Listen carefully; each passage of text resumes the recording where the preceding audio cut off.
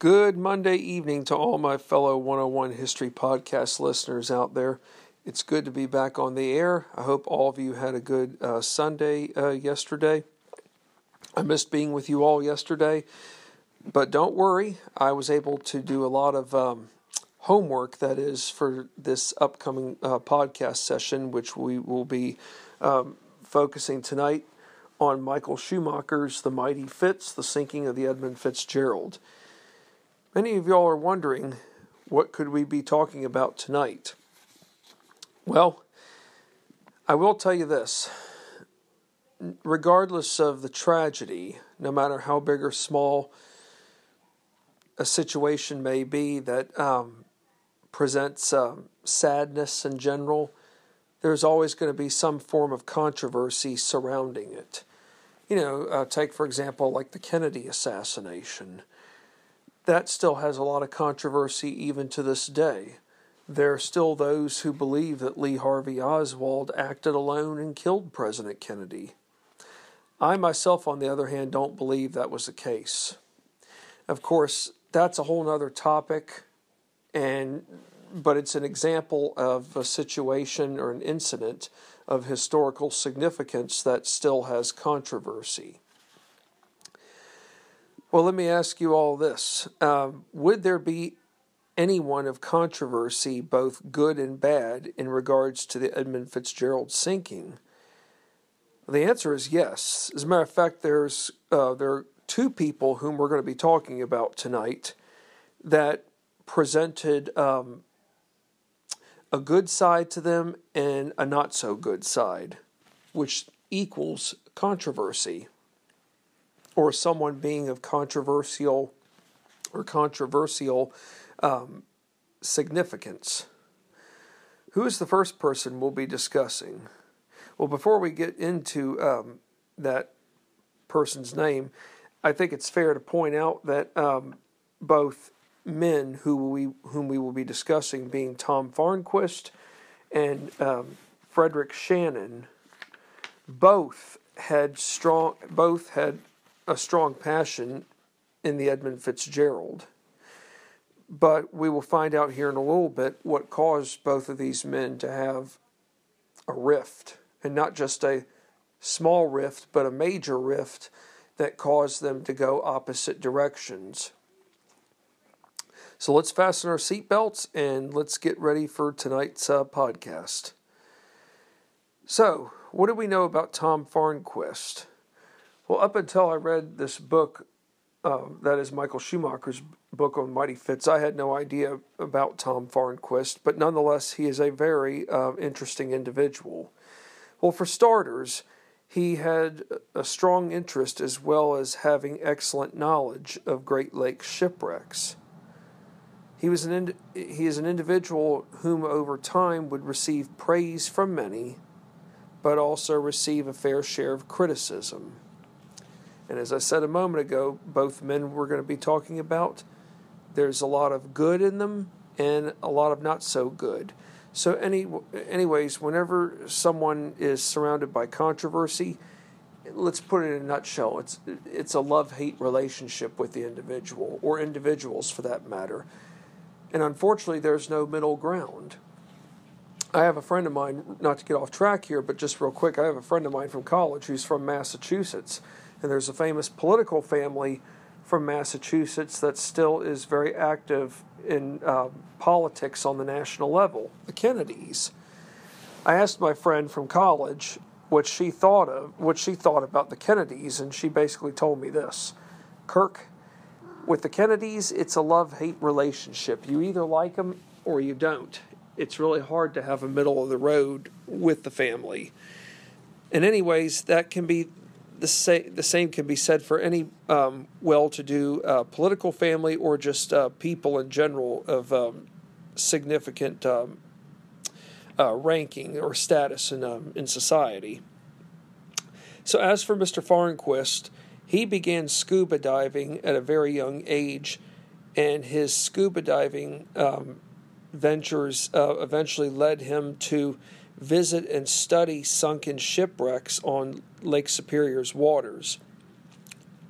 It was in 1978 that Mr. Farnquist co-founded the Great Lakes Shipwreck Historical Society.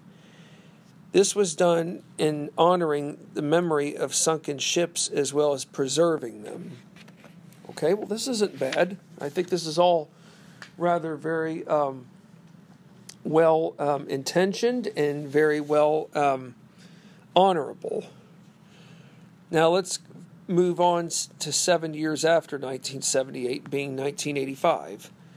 Mr. Farnquist helps open the Great Lakes Shipwreck Museum in Whitefish Point, Michigan.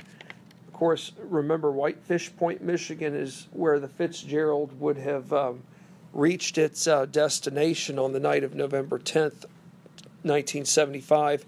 She was only about 15 miles from the destination until she sadly met her tragic fate. So, the Great Lakes Shipwreck Museum is a non-profit operation facility that welcomes countless number of tourists on a yearly basis. As for Farnquist himself, he'd already become the foremost and leading expert on the Edmund Fitzgerald. He would lead 3 separate expeditions to the wreckage site. And I don't think there's anything wrong with this either. I mean, he's obviously gotten approval from the Canadian government, and he's obviously conducted the wreckage explorations in a safe and appropriate manner. As a matter of fact, we will talk about one of these expeditions here shortly. Now, many of you are wondering, well, Mr. Farnquist doesn't appear to be doing anything wrong. He seems like Mr. All-American. He just can't do anything wrong. All right, so here's where we're going to find out. Where did critics of Mr. Farnquist display greatest objection towards? The critics did not like the fact that Mr. Farnquist had removed objects from various shipwrecks and placed them in the Shipwreck Museum. Okay, so here could be an example of where the critics feel that Mr. Farnquist is desecrating a grave site, or not just a grave site, but grave sites of shipwrecks. So the state of Michigan files a suit against Mr. Farnquist, and the state's Department of Natural Resources joins along. So all of a sudden, Mr. Farnquist goes from being hero to public enemy number 1. However, is there a resolution? Yes, there is resolution. And it's a good thing, because just when it seems like all hope is lost, Mr. Farnquist will be able to breathe a sigh of relief. A settlement was reached where all artifacts belonged to Michigan, and artifacts in question would be borrowed back to the Shipwreck Society for long-term display. So in other words, the artifacts that, say, for example, were brought up from the shipwreck sites, they would be borrowed on display for long-term display, that is, for the Shipwreck Society. And once, in other words, they probably had to come up with an agreement where those artifacts in question would stay at the Shipwreck Society Center for X amount of time before being returned to the state of Michigan. So that's the settlement right there. It's probably not the most perfect of settlements, but it's a settlement that both parties could live with. If it weren't for that, I'm not sure what kind of compromise would have been reached in that manner. Well, what's unique about 1992, forward another 7 years later? Well, this didn't happen in 1992, but an anchor that belonged to the Fitzgerald was retrieved, and it became a major showcase item on display at the Dawson Great Lakes Museum. Ironically, the anchor itself was found in the Detroit River back in 1974, the year before the Fitzgerald sank. So here's a good bonus question. Pay very careful attention. Was visiting the Edmund Fitzgerald wreckage site the ultimate Great Lakes adventure? The answer is yes. For historians like Tom Farnquist, it represented a one-of-a-kind opportunity to study the Fitzgerald from all aspects. Who would Mr. Farnquist turn to for this opportunity?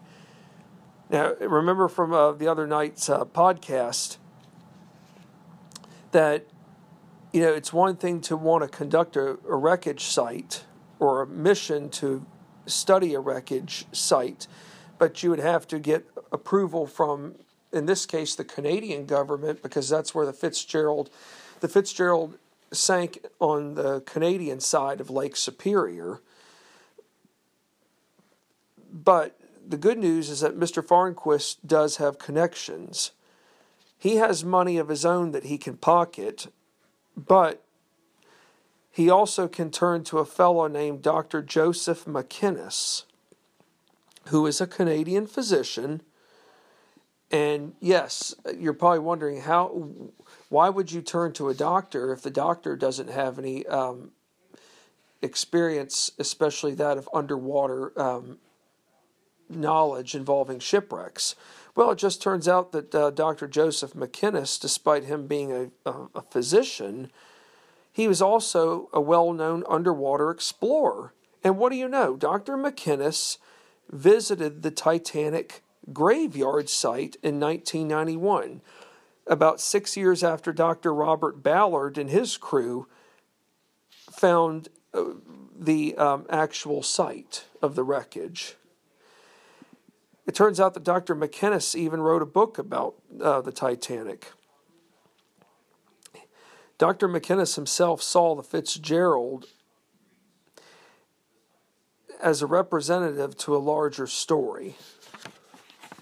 Now, how could one such as Dr. McInnes see a sunken ship as a representative to a larger story? Well, to Dr. McInnes, the Fitzgerald story is one that really needed to focus on a relationship with the Great Lakes. In other words, roughly about,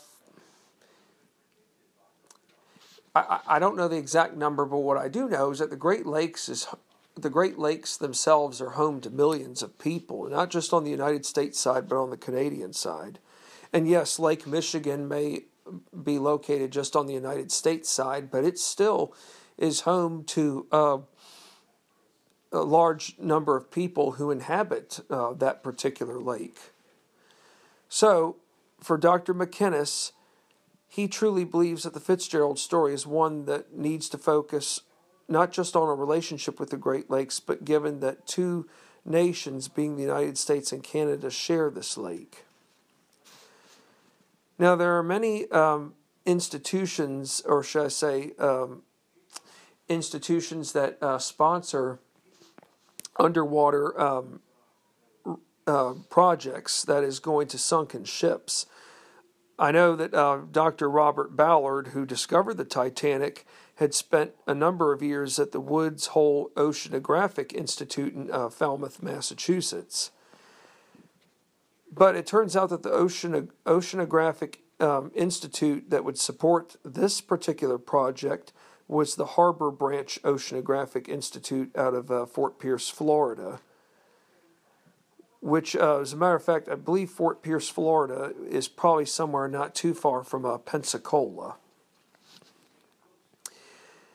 This institution would provide a 168-foot research ship, being the Edwin Link, along with a 3-person mini-sub known as the Clelia, for actual dive to the wreck site. Now, a 3-person mini-sub, is that considered revolutionary for its time? Absolutely. This sub, it's not like the submarines we think of like for example, submarines that spend a long period of time underwater. This turns out that the Clelia is a 22-foot sub. It is state-of-the-art. It has clear plexiglass. If I could speak, that would be wonderful. But this clear plexiglass is so great because it offers panoramic views, not just of the Fitzgerald, but for any other expedition for underwater purposes. Now, the sub's sonar side scan will enable topography to take place of Superior's floor to examining scattered debris all over the bottom, especially being the taconite pellets. Now, in 1994, just a little over 25 years ago, but in 1994, which at that time is close to marking 20 years since the Fitzgerald sank, in 1994, you have a project known as Great Lakes 94, which will take place over a 6-week period. This project focuses on a variety of different avenues or outlets involving the Great Lakes, but one of them will just so happen to be exploring the Edmund Fitzgerald. So on July 3rd, 1994, the first dive expedition by the 22-foot mini-sub Clelia takes place. It is the first exploration by humans since the 1980 Calypso mission sponsored by the late French underwater explorer Jacques Cousteau. From July 4th to July 6th, the Clelia makes 6 dives. The Fitzgerald started, and I should say this, these 6 dives were essential. In total there were 7 dives altogether, but from July 4th to July 6th there were 6 dives after the first one. And the Clelia saw numerous things. For starters, she saw the Fitzgerald showing signs of rust. And the Clelia was able to determine that the ship itself was more battered, that is, more broken down and in ill shape at this time than originally assumed. And I should point out that Tom Farnquist, even though Dr. McInnes was one of his big sponsors, Tom Farnquist was able to go along with the McInnes project and use $10,000 of funds from the Shipwreck Society Museum. Now, here is a person's name that should be mentioned. The name is Jean Quirin, who is a board member of the Great Lakes Shipwreck Historical Society. Jean Quirin was the first person to photograph the Fitzgerald. Jean Quirin described seeing the ship as something equivalent to a prehistoric creature that lived millions of years ago. In other words, when Jean Quirin saw the Fitzgerald,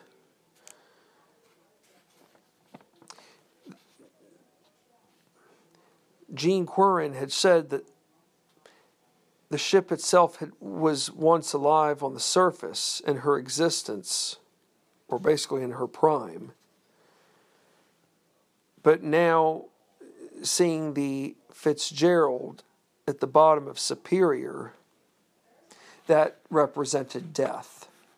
In other words, it's one thing when a ship no longer is in operation.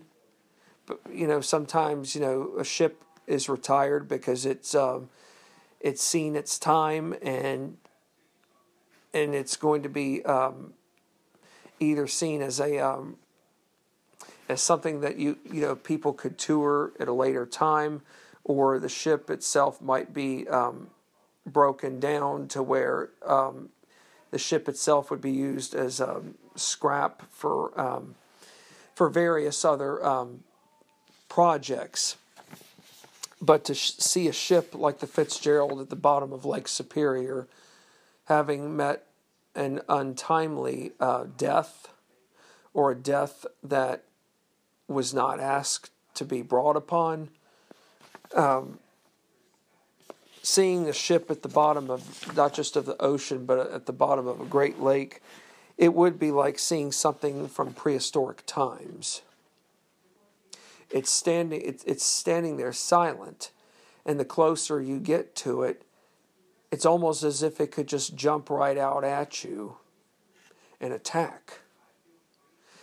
And I think it's fair to say that obviously when you see a ship that is in ruins, the wreckage also should serve as a reminder of how violent a ship's death truly is, or not just so much truly is, but truly was. Not all ships, when they go down at the bottom of the ocean, they don't go down peacefully. I think we can all agree that the Titanic didn't go down peacefully. After all, well, for many years, most people believe that she sank in one piece. But Dr. Robert Ballard proved us all wrong, and that the ship did in fact split. And the same goes with the Fitzgerald. Of course, the bigger question might still be today is that at what point did the ship actually split in two? All right, well, here's a bonus question that I'm going to mention. Of course, there's going to be more than one bonus question, but I'm going to throw this one out at you all. Was there a different conclusion reached by the Clelia dive crew versus the Calypso crew from 1980? The answer is yes. Now, I did mention from a previous podcast about what the Calypso crew had determined, but for those of you who need a reminder, I'll mention it to you again.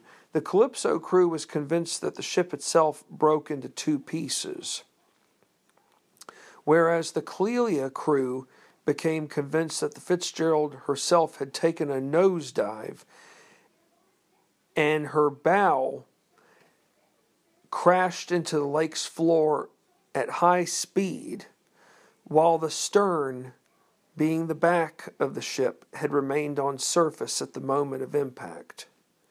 So in other words, if the ship had broken in two, it didn't automatically mean that both the bow and the stern would have gone to the bottom of Lake Superior at a violent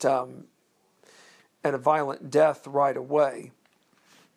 It's very possible that, a rogue wave or two took out the ship, but took out the ship in such full force that the bow would have gone first, given just how much listing had probably taken place and the angle that the waves occurred, that it's very possible, with all the carnage that occurred in a matter of minutes, that the bow could have just been thrusted at full speed, and then all of a sudden a wave from the opposite end would have taken the stern out to where the stern would have obviously turned upside down and then gone straight to the bottom as well.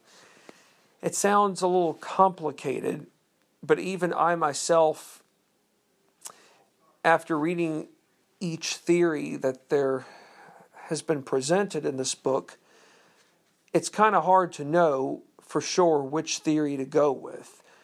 What I can say is that the Fitzgerald did sink probably very quick, given just how much water she was taking on, not just from inside, but the waves coming over and smashing the hatches that secured the clamps, and the wave that took out the pilot house, or a good chunk of it. It's real, and then plus two, I think it's fair to say that given just how many times the ship itself had exceeded its maximum cargo threshold, it's very possible that the hull itself could have been worn out over time. So the bottom line is that a lot of these theories I've read are plausible, that is, they're relevant or doable. But the irony to it all is that everybody's got their own theory behind what sank this ship. The problem is that even 45 years later, being today, we've never really been able to determine what truly did cause the ship to sink.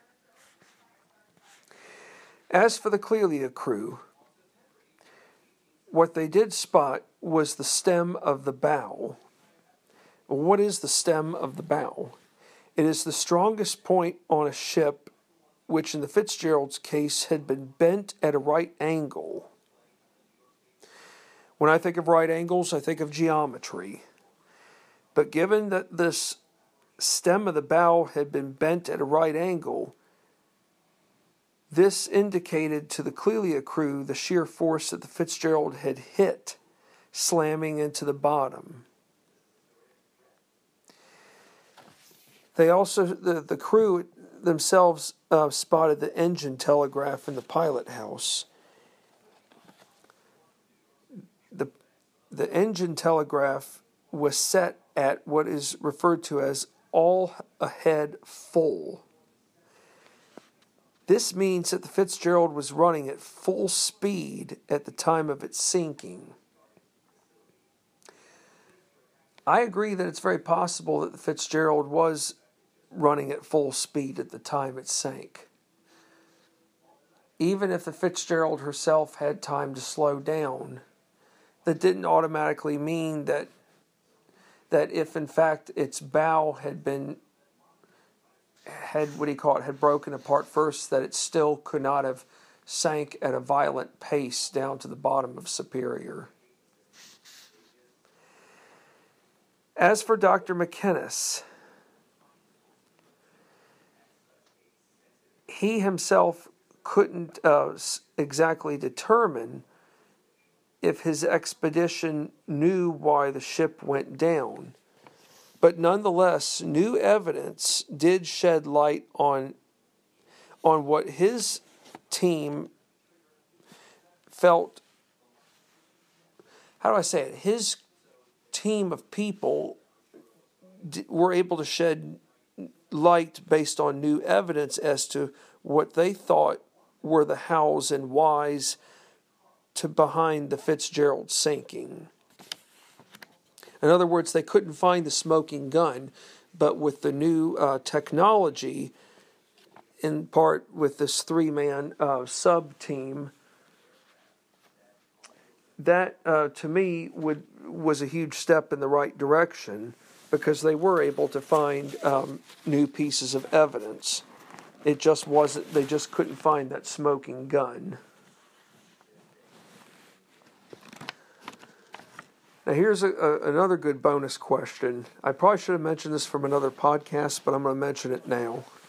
Given that the Edmund Fitzgerald was around for 17 years, from 1958 to 1975, of course she was built in 1957, but she made her first official trip out on Lake Superior's waters in September of 1958.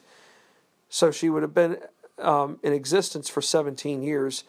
How many trips or voyages did the Fitzgerald herself make on the Great Lakes?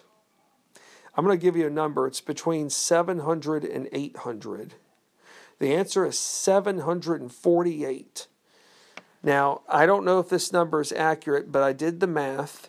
I took 748 divided into 17. This is, on average, the Edmund Fitzgerald would have made 44 trips per year on the Great Lakes waters. And like I said, it's not an accurate number, but it's an estimate. When you consider 44 times 17, that is 748. Well, think about this. If the Edmund Fitzgerald made 748 trips in her lifetime over 17 years, and given that she was known as the Titanic of the Great Lakes, she had, and yes, she did meet an unfortunate death, but her legacy was far more significant and had greater relevance than Titanic. Now, I know that's a horrible thing to say, but remember, people, Titanic only had one voyage. Her first voyage was her last voyage. Yes, the Edmund Fitzgerald was considered unsinkable.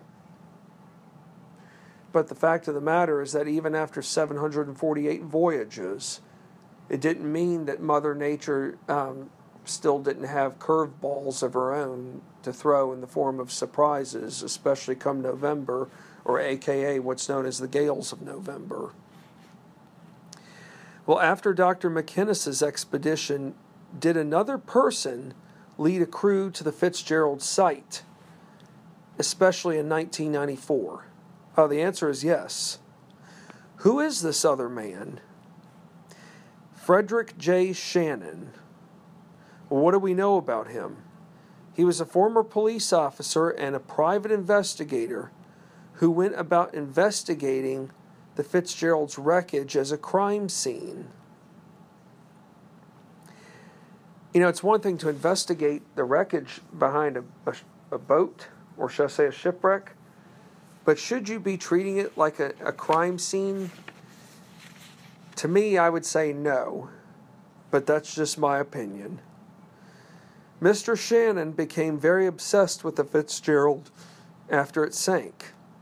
He compiled large files of books, magazine and newspaper articles, to actual reports and documents, to photographs of the Fitzgerald. He also interviewed mariners and experts, to Arthur Anderson's captain, Bernie Cooper. And as I said earlier, Tom Farnquist and Frederick Shannon were both friends at one time regarding their interests and passions for the Fitzgerald's wreckage. Well, if they were friends, what's going to cause the two of them to have a fallout? And it's one thing for two people to have a fallout, but why have a fallout over the wreckage of a ship like the Edmund Fitzgerald? Well, it turns out that Frederick Shannon's use in lectures of underwater footage owned by the Shipwreck Society led to this split. And it wasn't just so much the use in lectures of underwater footage, but it also led to bickering amongst each man, and each man would take shots at one another in the media. Here again, a love-hate relationship that has no middle of the road. You know, it's interesting, Tom Farnquist spent $10,000 of his own money to help out with the McInnes project. Frederick Shannon spent $75,000 of his own savings in organizing a team to command a ship with a two-person mini-sub. You know, Tom Farnquist and Dr. McInnes did 7 dives of their own. It turns out that Frederick Shannon and his crew would also do 7 dives, and they did 7 dives over a 3-day span. Frederick Shannon himself recorded 13 hours of the Fitzgerald's wreckage. He also interviewed a former Fitzgerald crew member who went by the name of Red Bergner. Mr. Bergner's theory was widely accepted regarding the ship's hull. Not just the ship's hull, but the condition of the hull. Mr. Bergner had given a deposition in a court hearing 2 years after the Fitzgerald sank in 1977. He was very convinced that the Fitzgerald had split apart, given that the hull was already weakened, and it wasn't just so much that it was weakened, but it cracked somehow in the storm. And the open door of the pilot house, as well as the open door of the wheelsman's cabin, and given that the pilot house door was open, it's very likely that the crew had some warning and an attempt escape was possible. But here's the other thing too. if the pilot house door is open, if that's what was determined, it's very likely that a rogue wave or rogue waves, given the sheer force that they hit the ship at, speed and all that, the pilot house would have been knocked out from all angles, and the door would have opened with water flooding left and right. So even if the door had been open right before these rogue waves hit, it still would not have been, in my opinion, enough time for everybody to have had the chance to have abandoned ship. Now, is it possible that a couple of men could have had life jackets on? It's very possible. As for others, perhaps not, depending on where they were aboard the ship, that is. I mean, you have to remember, too, not everybody would have been on top of the pilot house either, or in the pilot house for that matter.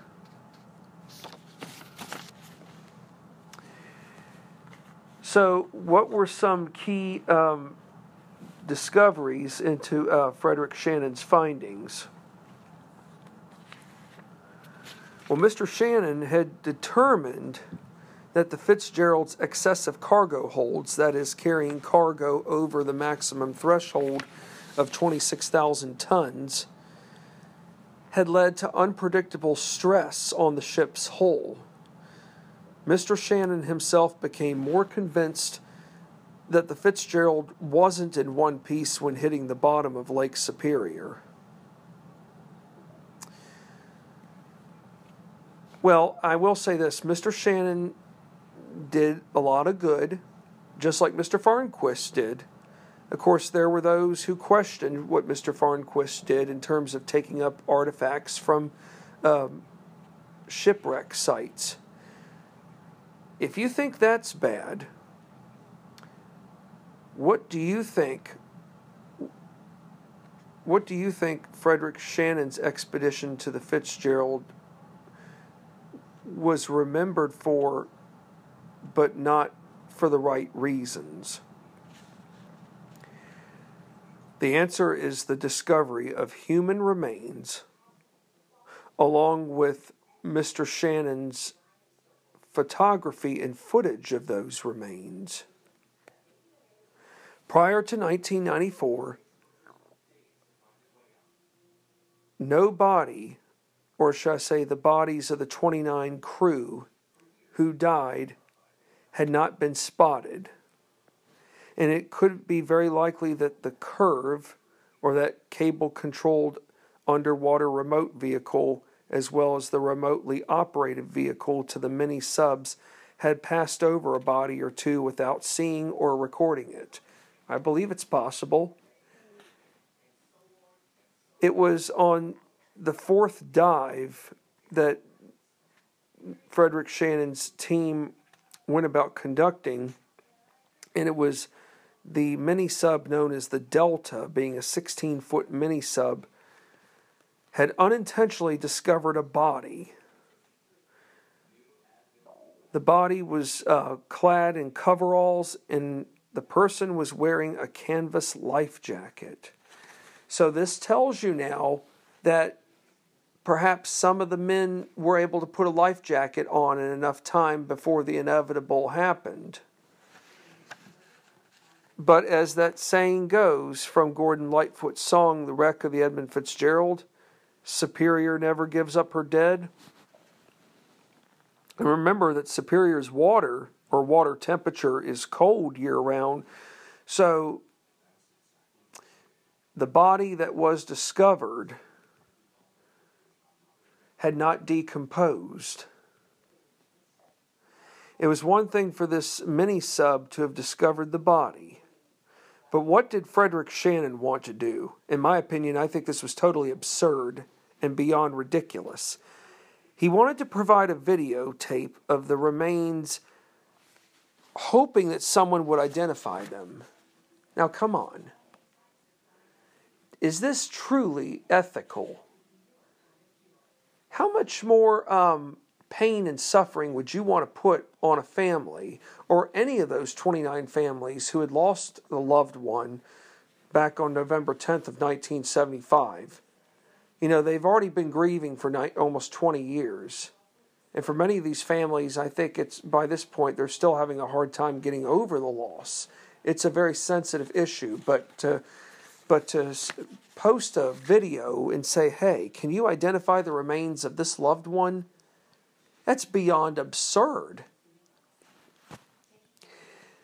I would think after 20 years that those 29 men deserve to rest peacefully.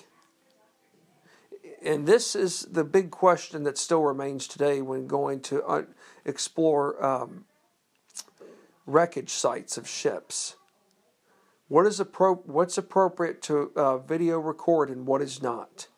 Even though the discovery of this body was unintentional, but for Mr. Shannon to feel that it's okay to want a widow or a son or a daughter who had lost their father, or in this case an uncle, to try to go above and beyond to determine if in fact it was their loved one's remains, is to me unethical and beyond absurd.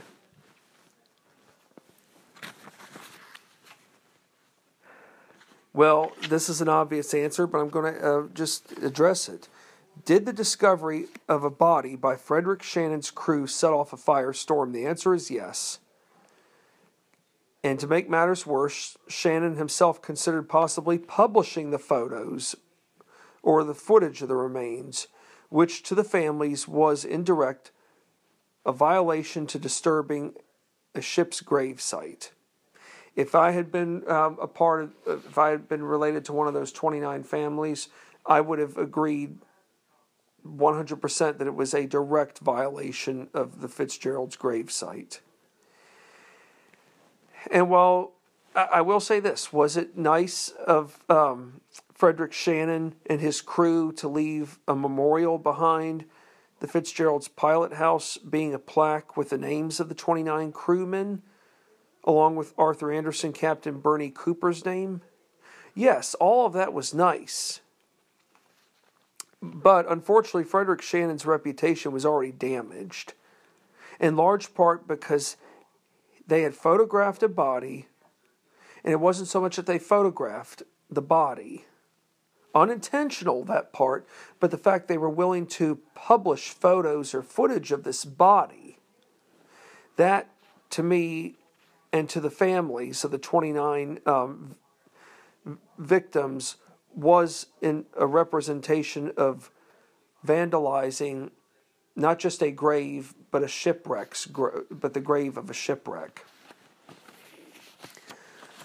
In the next podcast I'll be discussing, we're going to continue to talk more about Tom Farnquist and Frederick Shannon. If you were to ask me right now, which of the two men yes, they both have done a lot of good, but if you were to ask me, Kirk, who do you believe caused the least controversy? I can honestly say that it is a very obvious answer at this point, and that is Tom Farnquist. Tom Farnquist, even though, yes, he may have brought up artifacts from shipwreck sites, he wasn't making a profit off of it. He had reached a settlement with the state of Michigan and the Department of Natural Resources. It may not have been the most perfect of settlements, but but both sides came to a compromise and were able to work out something to where both parties walked away with something good. Frederick Shannon, his expedition would have been good if he had not been stupid enough to have photographed, or not so much photographed the body, but of a dead person, but went as far as to say, hey, can anybody identify the remains of this person? That to me was a huge mistake. This could be an example of where one would say to someone, hey, don't say everything that's on your mind. Yes, you saw this. And yes, Mr. Shannon did notify the Canadian government, which was the right thing to do. But hey, what educational value is there to showing a body at the bottom of the water? I think most of the families probably knew that bodies were intact. But why flaunt it? Why say, hey, look, we found a dead body? To me, it's unethical. It's unnecessary. It brings back painful memories because none of those 29 men had the chance to say goodbye to one another. They didn't even have a chance to say goodbye to their families. Think about it. They didn't have cell phones like we know today where they could have called up and said, hey, I just wanted to call and say I love you. I'm not going to make it out of here alive. They didn't have that. They didn't have a chance to issue a distress signal or to call out Mayday. So if you ask me, I would say Tom Farnquist caused the least of the troubles. But there will be more to talk about in the next podcast, because if we think that what's been discussed tonight was sensitive or was dramatic, there will be more to come. And you're probably wondering if dramatic is bad enough, is there going to be any positive resolution? There will be, but we have to understand that in order for the positive aspect to come out of it, there has to be what do you call it, issues that surface that with time will get resolved. Well, thank you for tuning in, and I look forward to being back on the air again here soon with you all. And I want to say thank you to all of you out there who have enjoyed listening to this podcast season on the Edmund Fitzgerald, because after 45 years, she still must be remembered. She did leave a great legacy, considering that she made 748 trips throughout the Great Lakes. I'm sure there are plenty of other Great Lake freighters who have probably exceeded the Fitzgerald's total number of trips, but given that she was the Titanic of the Great Lakes and made 748 trips, that is an accomplishment beyond to itself. Thank you, and good night, and God bless.